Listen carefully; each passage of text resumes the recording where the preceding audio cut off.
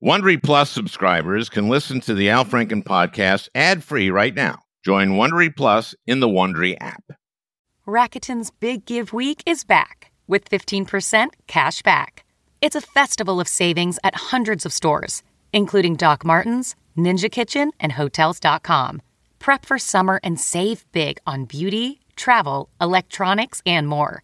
It's one of Rakuten's biggest cash back events, and it's on May 6th through May 13th. Join today for free and get an extra 10% cash back boost. Go to Rakuten.com or download the Rakuten app today. That's Rakuten. Shoppers get it.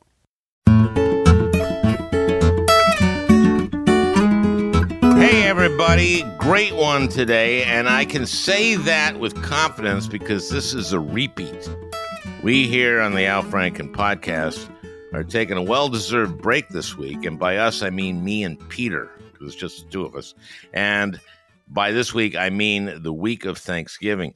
We don't do repeats all that much. We are contracted to do 44 of these a year, leaving room for 8 repeats. So if just 18% of our shows are any good at all, we feel like we can guarantee a quality repeat.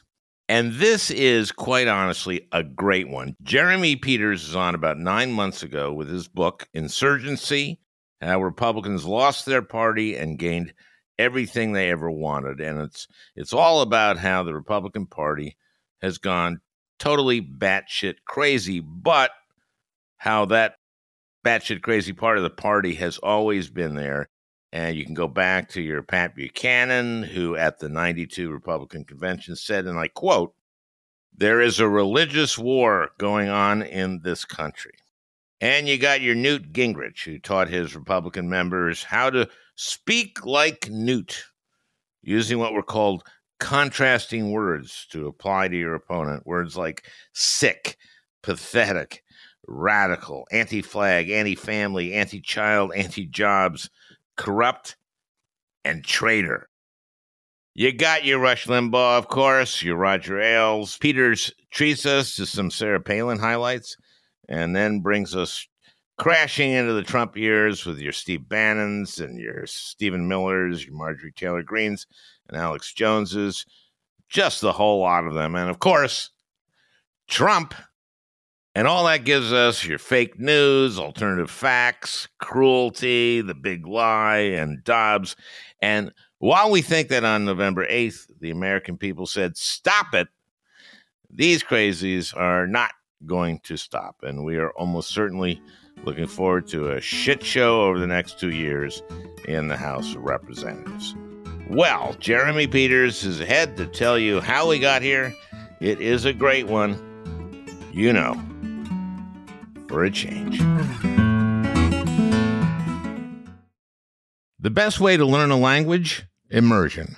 Living where the language is spoken and using it every day. But if that's not in the cards this year, you can still learn a language the second best way, and that's with Babbel. Babbel's quick 10-minute lessons are handcrafted by over 200 language experts to help you start speaking a new language in as little as 3 weeks. Babbel's convenient courses have helped me learn real-life conversation in German. For example, let's say you wanted to order soup with your dinner. Die Suppe würde mir auch gefallen. That means the soup. That means I would also like the soup. And that way, I get soup with dinner. Here's a special limited time deal for our listeners. Right now, get up to 60% off your Babbel subscription, but only for our listeners at Babbel.com/Franken. Get up to 60% off at Babbel.com/Franken, spelled BABBEL.com/Franken. Rules and restrictions may apply. Okay, it's time to commit. 2024 is the year for prioritizing yourself. Begin your new smile journey with Byte, and you could start seeing results in just 2 to 3 weeks. Just order your at-home impression kit today for only $14.95 at Byte.com. Byte clear liners are doctor-directed and delivered to your door. Treatment costs thousands less than braces, plus they offer financing options, accept eligible insurance, and you could pay with your HSA, FSA. Get 80% off your impression kit when you use code WONDERY at Byte.com. That's BYTE.com. Start your confidence journey today with Byte. Jeremy Peters is with me today. Jeremy has been a correspondent for the New York Times for more than 15 years. He's also a political contributor for MSNBC. That's the Microsoft National Broadcasting Company, headquartered in New York City. Is that correct, Jeremy? That is correct, yes. I believe you used to work for one of their entities at some point, didn't you? I did. It was the NBC part. Yeah. Yes. Jeremy has a new book out, Insurgency, How Republicans Lost Their Party and Got Everything They Ever Wanted. It's about how the Republican Party has become what it is today, a party that considers assaulting Capitol Police, gouging out their eyes, breaking their vertebrae, spraying them with bear spray, slamming them with hockey sticks and baseball bats, giving them traumatic brain injuries, considering all of that to be legitimate political discourse. Were you sorry you couldn't get that in the book? How friggin' amazing it is. You know, in your book, you just have this line of assholes that you profile and their role in all of this. And it's Limbaugh, Rush Limbaugh, of course, Sean Hannity, Pat Buchanan, who at least could be kind of fun to be with, right? I mean, yeah. I mean, he's not, Roger Ailes, a monster, but also kind of charming. Yep. So, I mean, sociopaths are often quite charming. Then you have some sort of less well-known assholes. You know, the guy from Operation Veritas. What's his name? Right. Yeah. James O'Keefe. Just a whole slew of these guys. Alex Jones, Steve Bannon, Glenn Beck, Ann Coulter, Tucker Carlson. If you keep going, no one's going to want to read this book. Newt Gingrich. Well, no, it's all like a trip down nightmare lane. Giuliani, Stephen Miller shows up, Breitbart, Karl Rove, Roger Stone. And of course, you kind of start with Sarah Palin. And what's fascinating about this is just how the Republican Party just got taken over by these insurgents, and it's their party now, right? Yeah, that's exactly right. I mean, every one of those people you named through, for the most part, were kind of at the periphery of the conservative movement in the Republican Party. I mean, these were not people who were invited to speak at Mitt Romney's Republican National Convention.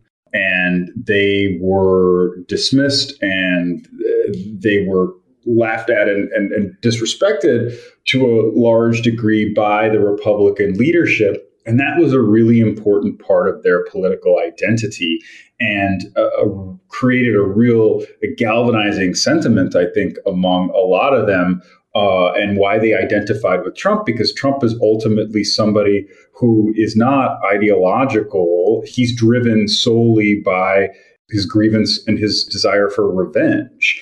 And it's something I get into in the chapter. I'm glad you mentioned Roger Ailes, because there's a scene which has long been lost to the into the void of canceled cable news shows.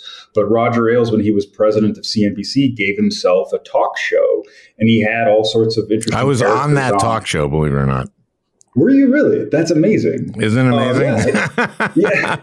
I mean, consider yourself flattered, because he picked really interesting people to be on that show, and one of them was Donald Trump. You probably don't enjoy being in that company, but in 1995, of course, Donald Trump was not a political figure, but he, in many ways, was the same type of grievance-oriented character that he is now. And Roger says to him, I don't get it, Donald. These construction workers, the road crews, they say, hey, Donald, how are you doing? We love you. And you're this millionaire from Manhattan. How does that work? And Trump's answer is as resonant today as it was back then. He says, well, it's because the rich people, they're the ones that don't like me. So what Trump was doing there is that, he identified that it's not just about his appeal.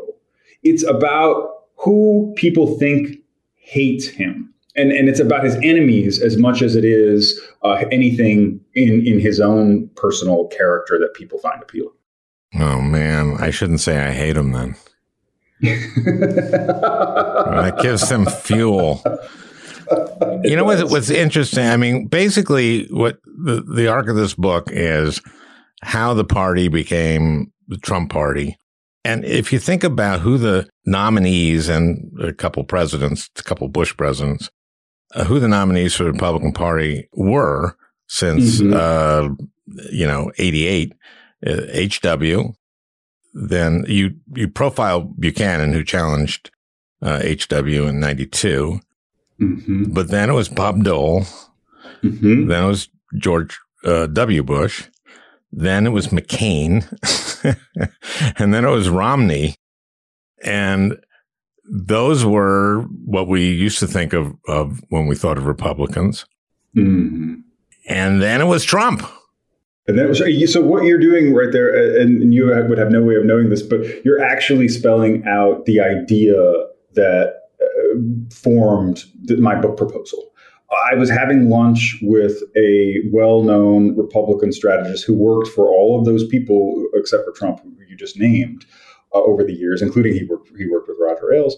And he said to me, one of the things that we're going to be puzzling over for years is looking at that line of Republican nominees: Bush, McCain, Romney, and who? And I felt that question, the who, how did it get to this guy? Explain this, because 25 years from now, when people are in grade schools are looking at the wall and the portraits of the presidents above the chalkboard there, Donald Trump's picture is going to still be there, and there's going to be a lot of explaining to do about how we got to that point, because it looks like such an anomaly. And what my book tries to argue is that Trump wasn't an anomaly in the Republican Party. He was actually kind of the soul of it for the last 25, 30 years, starting with a guy like Buchanan, who ran in 92 on a lot of the ideas that Trump ended up running. Yeah, and if you think about it now, Romney is the anomaly. Mm-hmm. And basically, this has always been there. This has always been, and the roots are in the Tea Party, but it's also, I mean, you talk about Limbaugh, about how he got this. I think you wrote a book about him, didn't you? Yes. Or he was in the title, at least. Well, no, it was largely about this. It was funny. I wrote that in 95. It's called Rush Limbaugh's A Big Fat Idiot and Other Observations. And basically my thesis was that he's spreading a lot of disinformation, and that's dangerous. Well, yeah, exactly. I could have cribbed from the book, from your book, because it's true. What Limbaugh called, as you well know, the four corners of deceit on his radio show, academia, government, science, and the media. I mean, that was conditioning his audience for years and years not to trust authority and knowledge. And so we shouldn't at all be surprised by the time we get to 2020 and Trump says they're stealing this from you, the media, the Democratic Party. It's all a big conspiracy. They had been hearing that kind of stuff for years. They've been hearing it was a hoax from Trump ever since he started running for president. And he, even before that, when he claimed that the Emmys were rigged because he'd never been nominated for an Emmy for The Apprentice. Yeah, they are. Well, I'm very bitter about that. I've only won 5. I deserve more. Well, the Academy aside, I think Trump was speaking there to like this sense that people who identified with conservative movement politics, who identified with the Republican Party, but not exclusively with the Republican Party, felt like they were one presidential election away from losing their purchase on cultural, political, and social power in this country. And they thought that for a variety of reasons. And that election was Obama. Yeah, that election was Obama, right? Yeah. That's exactly right. That freaked them out, boy. That freaked them out.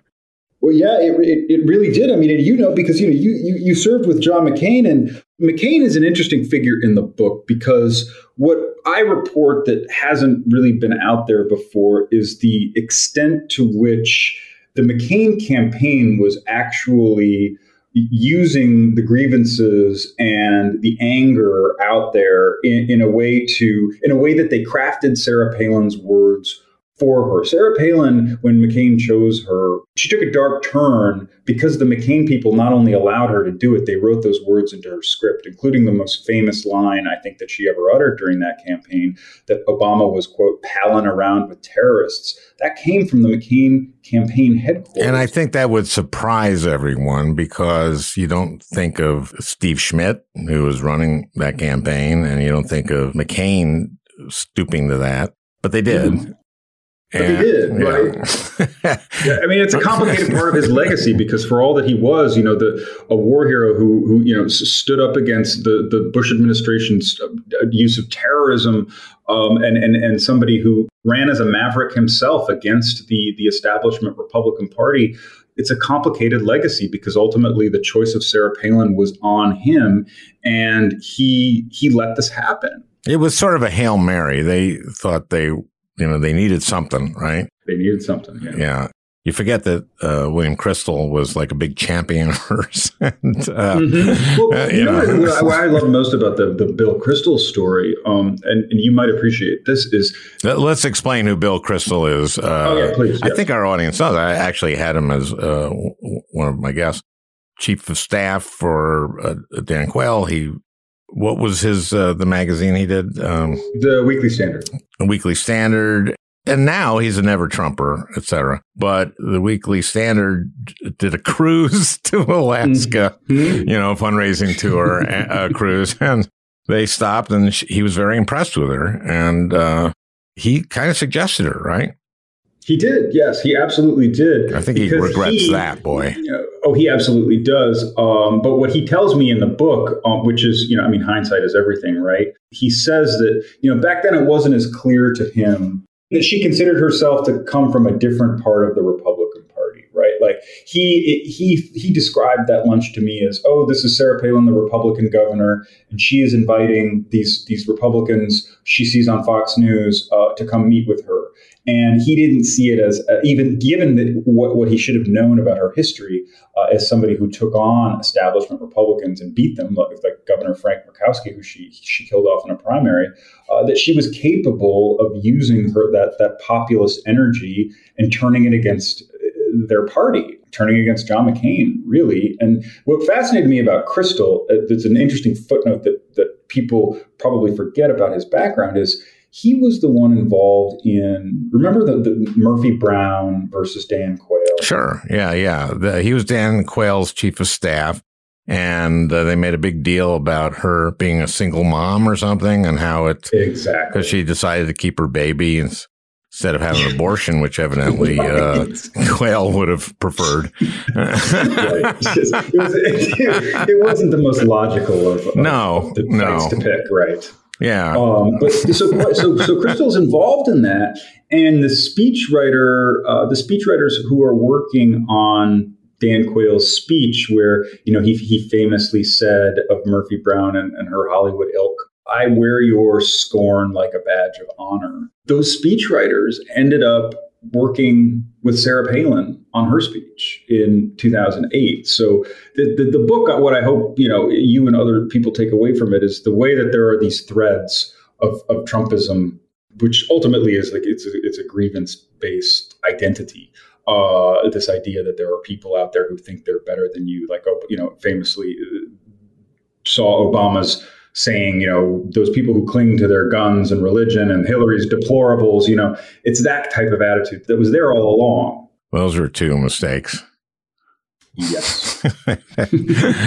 Don't make those kinds of mistakes. Yeah, the deplorables, they just grabbed onto that. Wore that, of course, as a badge of honor. Oh, yeah, they make T-shirts out of it. Yeah. And so this goes back, Limbaugh, of course, gets the Presidential Medal of Freedom. And what I like about it is you write about that, when you write about him getting that, is that Trump, this is very Trump. Mm-hmm. He brings him to the State of the Union and announces it. And Limbaugh already knew it, but Limbaugh did an acting job, which is, oh my God, I didn't realize I was going to get that, right? Exactly. You know, at the White House. Yeah. So anyway, which is great. But Trump, this is how Trump thinks. And there's all kinds of things. Of course, like bringing Juanita Broderick to the debates, this kind of shit is that everybody knew Limbaugh was dying. He had stage 4 lung cancer. And so he had him in the balcony and announced it and spent a lot of time praising him. And he just relished the idea that Democrats had to, like, what do we do? The guy's dying. Exactly. And so, it was win-win if they applauded for him. They weren't going to applaud for him. But then it was like, aha, these Democrats are terrible. The man's dying and they won't applaud for him. But it's reality television as the presidency. That's what he was good at. Now, here's the thing. I've heard you interviewed and saying that you think that it's very possible they move past Trump and that this whole thing about him, just the grievance about the election, that people want to kind of move beyond that. I disagree with you. Okay. I think that that's just Trump. I think he's kind of sui generis. I think he's he's an autocrat. He's a psychopath. I think they like that about him, that he holds grievances. Yeah. I think he's got a hold of this party. That's why the Republican National Committee called that legitimate political discourse. There's also, this is about a charismatic leader, right? I don't see anybody else in the Republican field that holds a candle to him on that kind of thing. I mean, I think I agree. And he's like a classic, isn't he? He is. No, I mean, it's true. He is. And I think that, the question is how long he kind of sticks around and holds their attention. I think I was trying to leave it open to the possibility that what happens to Trump is that the base gets too far to the right of him, which you've started to see in some ways. But I would agree with you that there is no, Ron DeSantis and Mike Pence and these other guys, they are not going to be able to replicate what Trump did. Don Jr. is not going to be, there's no replicating what Trump does, because I don't think, as we were just saying, he's such a showman. And that's why I focus on Limbaugh in the book so much, in drawing a comparison to the way that he and Trump understood how to use media, is that you can't teach that. And right. Both of them were masters in that field. Yeah. And that's part of the reason he got the Presidential Medal of Freedom, because to me, it without Limbaugh, there might not be a Trump.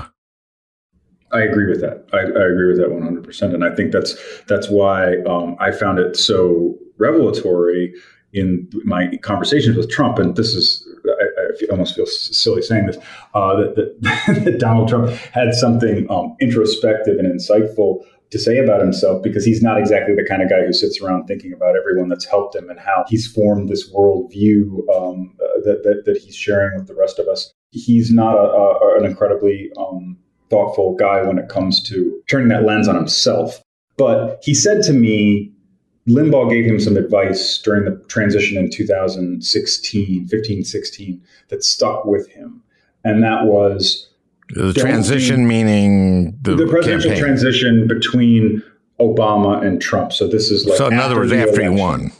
Yeah, it's like around Christmas after he had won. And okay, so that's 16. Still stunned, right? Yeah, 16. So, sorry, I said 15. But so we're all still stunned that, he's going to be the next president of the United States. And I vividly remember in my keyboard at the New York Times, like typing in the words President-elect Donald Trump. And that took some getting used to. Did you vomit? Did you have to get a new computer?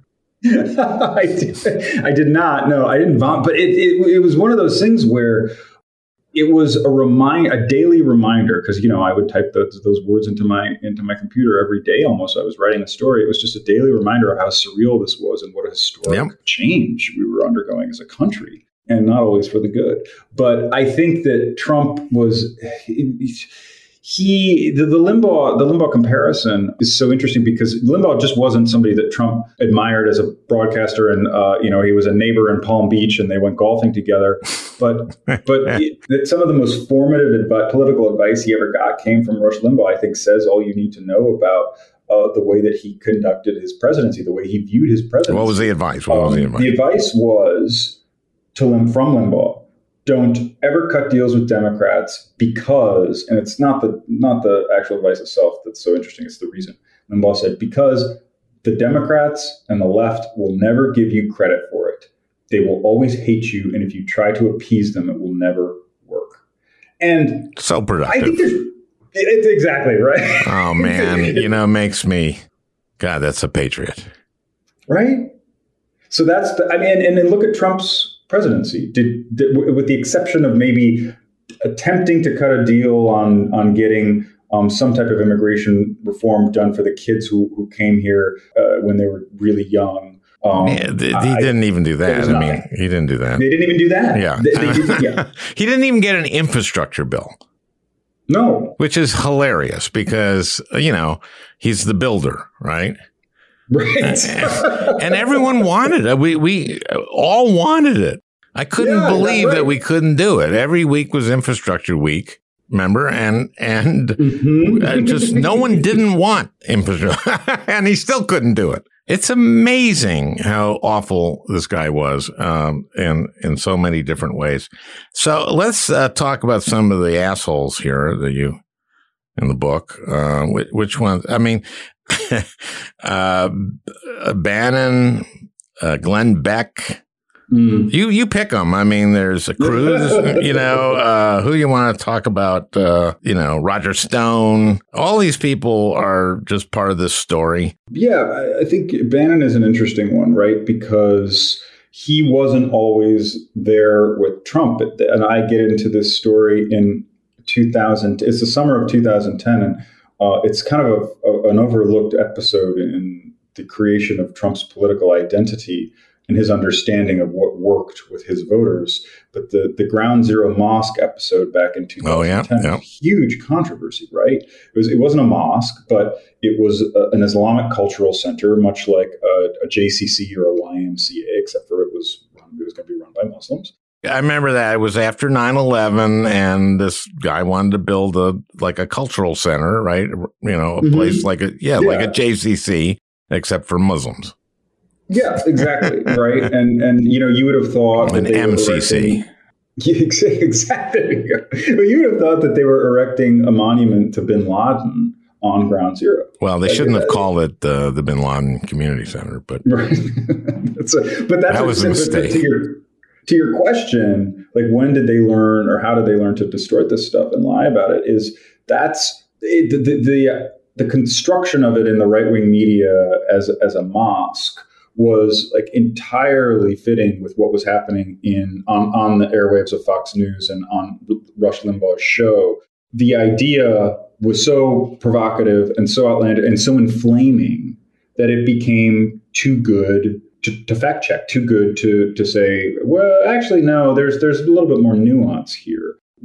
Because it played out in the right-wing media, that's how people like Trump saw it. Because what did he do most of the day? He watched television. Well, what was interesting is he took this. Obviously, I wrote Rush Limbaugh's a big fat idiot and other observations, and I wrote Lies and Lying Liars Who Tell Them a Fair and Balanced Look to the Right. So I was kind of warning about this, and I was very cognizant of they were just lying. But there's a difference between that and the president lying all the time. Right. And then lying about the lies, right? Like, what are you talking about? No, I haven't been golfing as much as more than Obama. Yeah. One of my favorite lies that he does is the one where he talked about injecting disinfectant to you. And in the debate with Biden, he goes, I was being sarcastic and you know it. It's like, no, you weren't. Well, play that back. You were not being sarcastic. Well, for a while, he was still denying that it was him on the Access Hollywood tape. He said, "There's no proof that that's actually my voice." It's like this is when he was still president. And it's pretty clear who's speaking on the tape. The lies, this guy just, from day one, of course, day one was I had the biggest inaugural. And that's when Kellyanne Conway said there are alternative facts, which is fabulous. Right. Thank you very much. That could have been the title of my book too, because it just sums up so perfectly what's happened to the Republican. I mean, it's amazing, isn't it?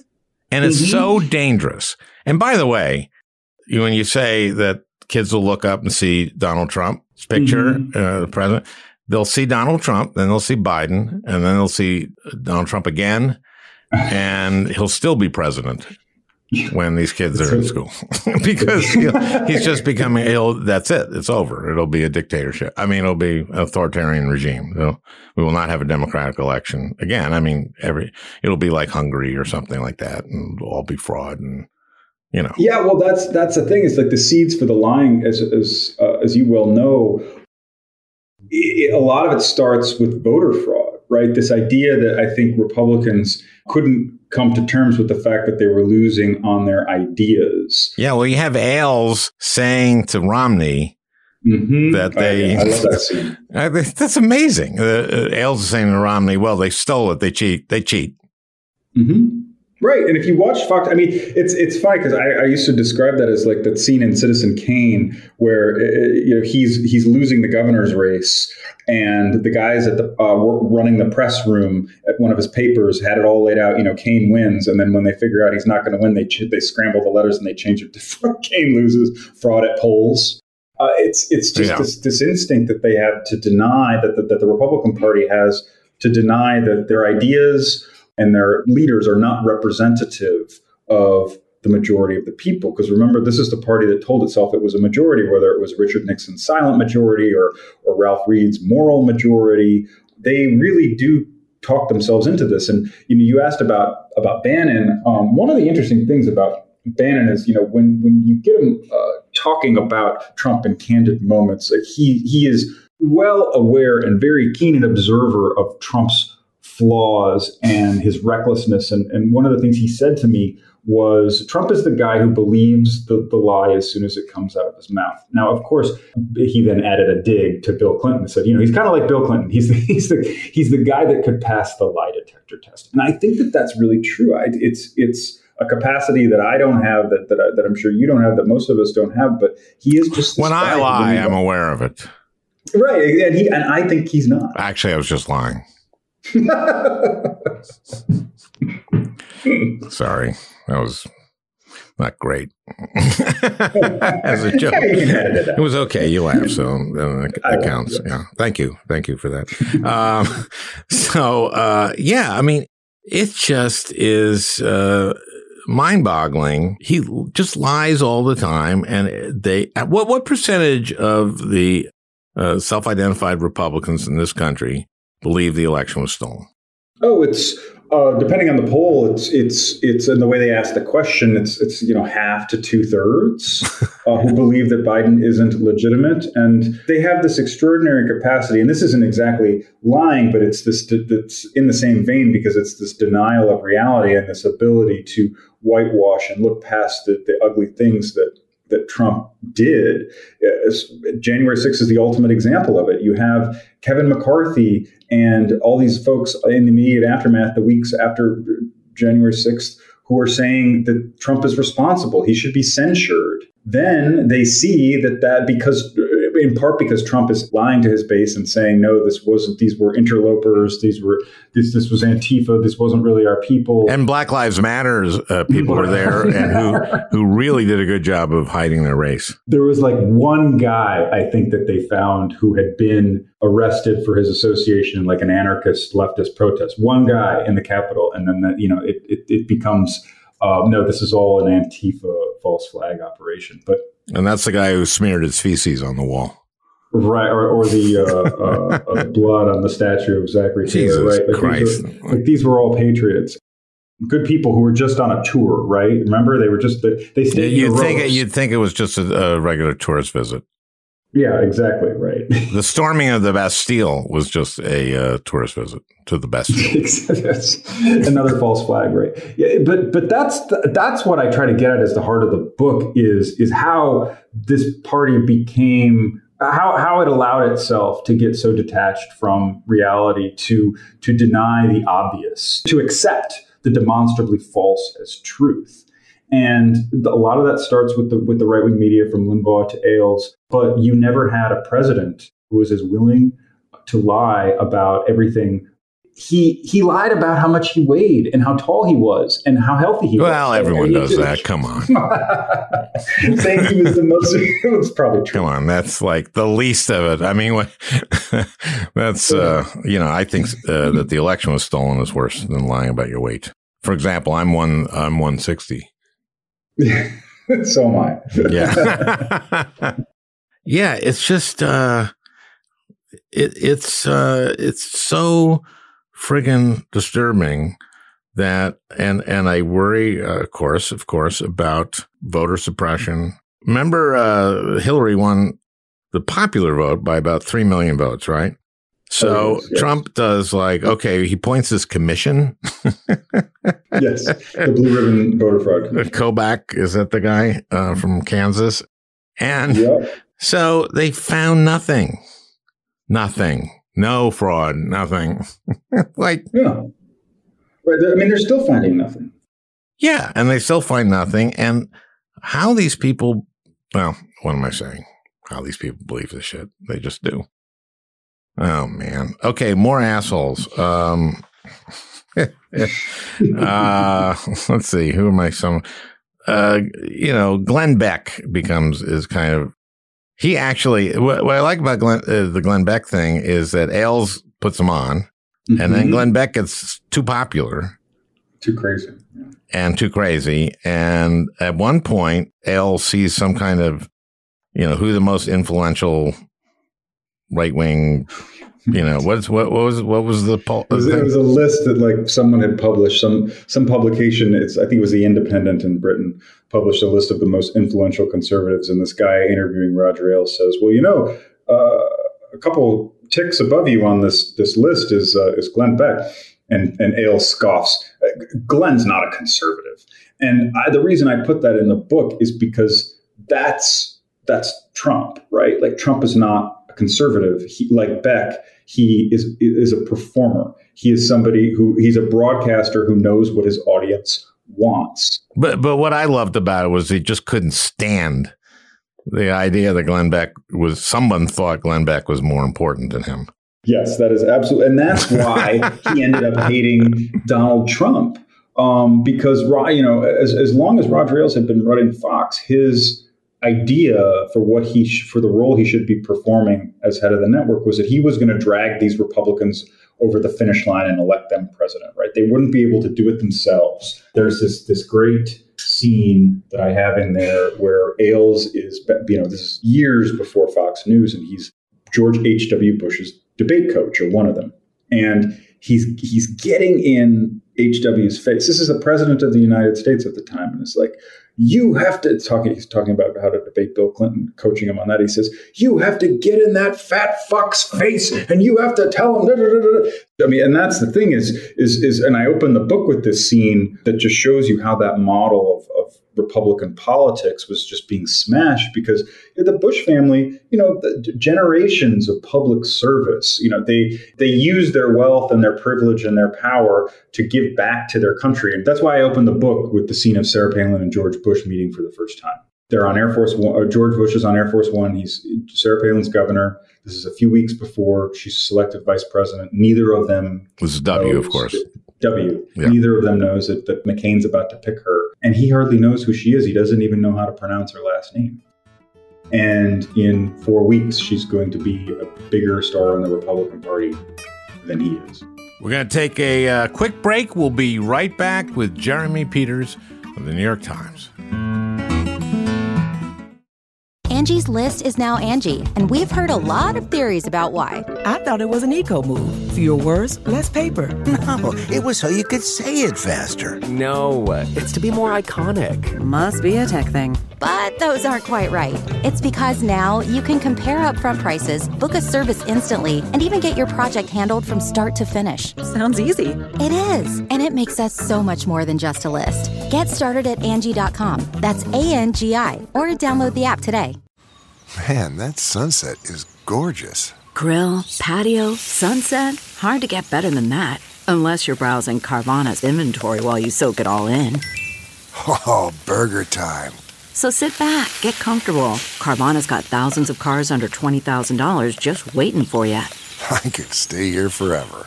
Carvana, where car buying meets comfort meets convenience. Download the app or visit Carvana.com today.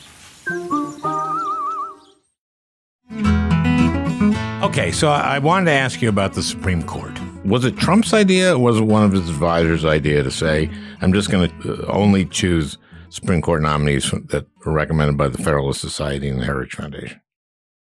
I think because he was so utterly transactional, he was talked into this idea. Because it's a brilliant idea. I mean, that won the election, right? It absolutely won the election. Everything won the election. It was so close. I mean, right. It was a number of factors that you don't win the election without the religious right. And in order to get the religious right on board with a guy who has as long a record as Trump does of being completely offensive to anything religious, he needed to do a few things. One of those was to ensure them that he wasn't going to be like the Bushes and appoint liberal Supreme Court justices, which both Bushes, well, I mean, Roberts isn't exactly a liberal, but a lot of conservatives would say he's not a conservative either. And the other one was appointing Mike Pence as sure. his vice presidential nominee, and that really got them in line. And so I think it surprised a lot of evangelicals, at least the evangelical leadership in the party, that their voters were fine with being so transactional. Well, I mean, look what they got. I mean, the biggest thing is to get rid of Roe v. Wade, and they're going to do that. They're going to get it. That's why the subtitle is, Republicans lost their party and got everything they ever wanted, because that's how you look past January 6th. That's how you adopt a worldview that is rooted in delusion and in denial of reality that's inconvenient to you, because you can say, well, at least we're saving babies. And the people I talk to, I'm not belittling that. That's what they say. It really is a bargain that was worth making as far as they're concerned. And the other bargain is the corporate Republicans, the establishment Republicans. The Supreme Court makes it, harder for labor unions to organize, right? It's all these pro-corporate decisions that they make. So that was part of their transaction too. They were, most of these people probably don't like Trump, but true. That's the deal. And one of the things that does worry me about all this, and I think it worries everybody else, is my former colleagues, Republican colleagues, I do text them every once in a while. They are afraid to go against Trump, but they know who he is and what he is. But they're afraid because the Republican Party base is Trump's base. Yes. Or is his Trump people. Yeah. So they're afraid. And I've had, after some teeth pulling, I've had a number of my colleagues go like, look, if I say the election wasn't stolen, then I will lose my primary and you'll get a bigger nut. They don't consider themselves nuts. You'll get a nut. Right. Well, look at the woman, Nancy Mace, who dared to speak the truth and on January 6th and blame Trump. And Trump endorsed her opponent in the primary. And now she's groveling outside Trump Tower, filming a video on her iPhone saying how she's Trump's biggest supporter. I mean, I'm glad you brought that up, your private conversations with these Republican senators, because that's what I hear too. That's what they all say. They will lose their primary because they're afraid. I mean, they won't say that they're afraid of their voters, but like that's the truth. The reality is they are afraid of their voters. I think it's not just that they're afraid, it's that they don't understand their voters. Because I think if you're somebody like Nancy Mace, to think that that's going to do the trick with Trump voters, to go and stand in front of Trump Tower and pledge your loyalty to him on your iPhone, like that, who's going to be convinced to vote for you because of that? I don't know. I mean, there's also the stupidity factor. Yes. That you can't discount. Yes. I mean, they might go, oh, I see. She's for, they'll just watch that thing and go, oh, great. I didn't know that. She's really pro-Trump. I don't know. I think they could. I mean, well, the thing, is Trump's endorsement, and this is an interesting point. It's an interesting distinction that I think gets lost on a lot of people about the real power that Trump has over these Republicans in office. It's not so much the endorsement as it is the attacks that he decides to wage, right? So if he goes after you, that's when you're in trouble. That's what Lil Marco, Lion Ted, and I think to your point earlier about how he still is likely to have a hold on this party for a long time, and I don't disagree with you because I don't think that there's anyone else who's going to come along that can do what he can do. He has so bullied these Republican senators. They're so afraid of what will happen to them if he starts taunting them, because they've seen it happen to their colleagues. I mean, some of your former colleagues, whether it's Jeff Flake or Bob Corker, these guys that he ran out of office because he started antagonizing them. And that speaks to the cultural change in the Republican Party, or at least the acceptance now of this maybe it's not a change at all, but it's just that they're willing to do it in the open, where the ridicule, the mean-spiritedness of it all is sport for a lot of these people, and they like it, and it's a reason they vote for him. One of the people you're right about is Sean Hannity, and just the shameless lying.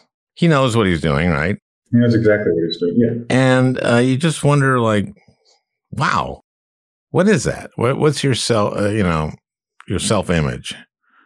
I can't be successful unless I just spread lies and poison. Well, I think what they've done is they've talked themselves, because the Democratic Party and certain Democratic politicians have given them quite a caricature to run with, and proposed a lot of policies that are just incredibly unpopular and nonsensical, that they are able to tell themselves that the left is so awful that we can put, that the left hates us so much, and the left will so destroy this country, because they exaggerate and they embellish, and they make it sound as if like Ilhan Omar is the real Speaker of the House, when, like, I don't know the last time a backbench congresswoman has received so much national attention in the conservative media. But people like Hannity do a very good job of exaggerating the mistakes that Democratic politicians make and the ill-advised policies that they end up getting backed into a corner over. And that's easier than having to defend Trump, which, of course, they're perfectly happy to do. Yeah. It's depressing. So are you worried? I mean, are you worried that it's all over democracy and we're screwed? I mean, I don't want to diminish like the seriousness of the threats that like we face. I'm just an optimistic person by nature, and I think that there's there's a reason. Probably, maybe I'm not old enough yet.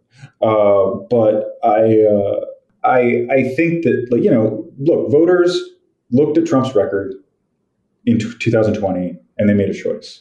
And you could say that they very narrowly made that choice, even though the popular vote says one thing, but the 40,000 votes in a handful of states really shows you the closeness of this. Well, it shows you how the Electoral College is so screwy. Completely. But I think that you are right when you said that Trump has a real shot at this again. And people, they ask me a lot of times, because when I spoke to him for this book, the question of of what he's going to do in 2024 is always there lingering. Even though I never asked it directly, I could tell over the course of our interviews as he was getting angrier and angrier and more detached from reality, that he is running to avenge what he sees as this grave injustice carried out against him, and he wants this back, and he's going to tell people, this is your chance to get your country back. And as we know, and as I write in the book, I think that phrase is on the first page of my book, that these conservatives who, over the course of American history, at least the second half of the 20th century and this part of the 21st century so far, have been galvanized by that sentiment, this idea that their country is slipping away from them. And that's just how the Stop the Steal stuff might be Trump's ace in the hole, because he's saying to them, like, they stole this from me, but they also stole it from you. Let's take it back. It also is just white people worried about losing their status, their cultural status. That's part of what this is tapping into, right? Mm-hmm. Yeah, and one of the things that yes, and as you correctly pointed out, like, that's why the Obama election, what's so outraged a lot of these voters who became Tea Party people, once they saw that Obama was, and I mean, you were there for this, once they saw that Obama was going to pass this universal health care law, once they saw that it wasn't universal, but it was expanding. Yeah. The ACA. Right. They started to see him as the right-wing caricature, that he's this socialist, right? Who's fundamentally changing the character of the country.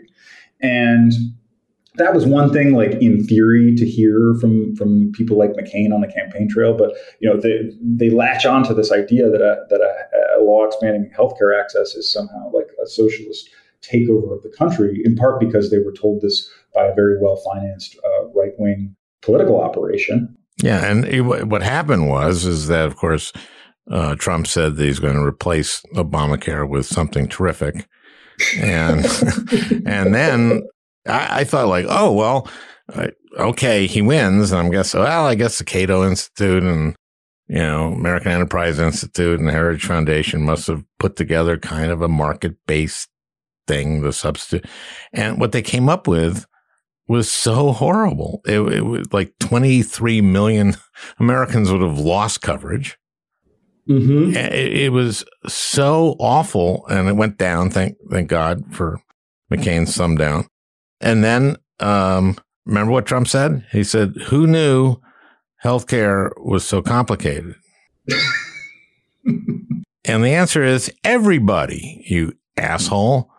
Who knew the economy was so complicated? Who knew managing a pandemic could be so complicated? And that's ultimately, when you talk to people, as I did for this book, the people who were honest about his leadership could see that he was incapable of any type of real leadership, especially when it all came home with a pandemic, a racial reckoning, and an economic collapse. It's just not something he was ever interested in doing or built for. Oh, no. I mean, the guy watched TV, watched Fox, can't read. I mean, he can read, I think, but he doesn't read. And he wanted all his briefings oral, and then would get impatient if they were long. And I mean, we look at that and think, like, wow, that guy is so ill-suited. Voters and a lot of voters judged him to be completely ill-qualified to be the president of the United States. But I think a lot of people still look at that and they're like, oh, he's not a politician, right? It's this, like, authenticity. Oh, yeah. I mean, if you looked at those Republican debates in 2016, basically all of them were politicians, and they talked in talking points, and Trump just sounded like a human being, an odd human being, an awful human being, but nevertheless, interesting. I mean, well, an insult entertaining. Is how I often saw him. As he could be withering and quite funny in his insults and his little petty slights. Yeah, your wife is ugly. Yeah, right. I mean, it's Jesus. Yay, we like him. Yeah. But that's, I mean, and I think one of the biggest revelations that I had in my reporting of this book was the tolerance, not just the tolerance generally for that type of ugliness and nastiness and personal vendetta. It was that the evangelical crowd told themselves that they were not only okay with it, but that a lot of them liked it. And these guys like Pete Wehner, who was a former Bush speechwriter, who will no longer call himself evangelical because of the association with the Trump evangelicals, has a theory that that kind of mean-spiritedness was always running under the surface in evangelical crowds because of just the othering that happens in a lot of evangelical churches, and that people I mean, this is what people forget, and I try to get into this in the book, is that when the day that Trump insulted John McCain as not a war hero because he'd been captured. Right. I thought that was the end. I thought it was the end. I thought that was the end of him. Everybody did. But you know what? Like, had we been I'm guilty as you are. Had we been carefully listening and paying attention there, he spoke those words in front of an evangelical audience in Iowa, and the audience laughed. No. Huh. Yeah. Well, they got their court, and they got everything they ever wanted, right? That's yes, the subtitle of the book. Mm-hmm. So let's very good. Yes. Yeah. You know how to sell books. Okay. The name of the book, title of the book, let's call it title. Insurgency. Subtitle, How Republicans Lost Their Party and Got Everything They Ever Wanted. Jeremy, thank you. Well, thanks for having me. I thought it was a great conversation. It was okay. I held up my end. I know that. This was fun. Thank you. And really recommend the book very highly. Thank you. Well, I hope you enjoyed listening. That beautiful music is by Leo Kottke, the great Leo Kottke. I want to thank Peter Ogburn for producing this podcast. We'll talk again next week.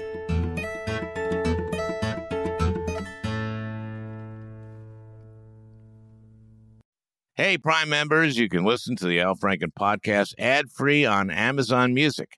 Download the Amazon Music app today. Or you can listen ad-free with Wondery Plus in Apple Podcasts. Before you go, tell us about yourself by completing a short survey at Wondery.com/survey. The early 2000s was a wild time for reality TV. There seemed to be an endless supply of shows that delivered entertainment for us, but trauma for children. I'm Misha Brown, the host of Wondery's podcast, The Big Flop. Each week on The Big Flop, comedians join me to chronicle the biggest pop culture fails of all time and try to answer the age-old question, who thought this was a good idea? We recently looked behind the scenes of what was really going on at Abby Lee Miller's dance studio. Abby's biggest misstep wasn't screaming nonsensical catchphrases or throwing chairs on television, but instead, she was choreographing financial fraud in plain sight. Join me to break down all the wild details of Abby Lee Miller's story. Follow The Big Flop on the Wondery app or wherever you get your podcasts. You can listen to The Big Flop early and ad-free right now by joining Wondery Plus. Once upon a beat.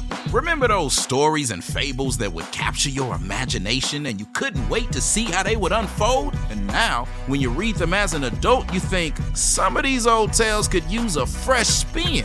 We have a perfect podcast to bring you the stories you remember, remix, and reimagine for the kids in your life today. Join me, DJ Few, and my trusty turntable, Baby Scratch, as we spin up new tales in the New Kids and Family podcast, Once Upon a Beat. Wondery and Tinkercast are bringing you a jam-packed, music-filled weekly party where hip-hop and fables meet. It's Once Upon a Beat. Follow Once Upon a Beat on the Wondery app or wherever you get your podcasts. You can listen to Once Upon a Beat early and ad-free right now by joining Wondery Plus in the Wondery app or Wondery Kids Plus in Apple Podcasts. Once Upon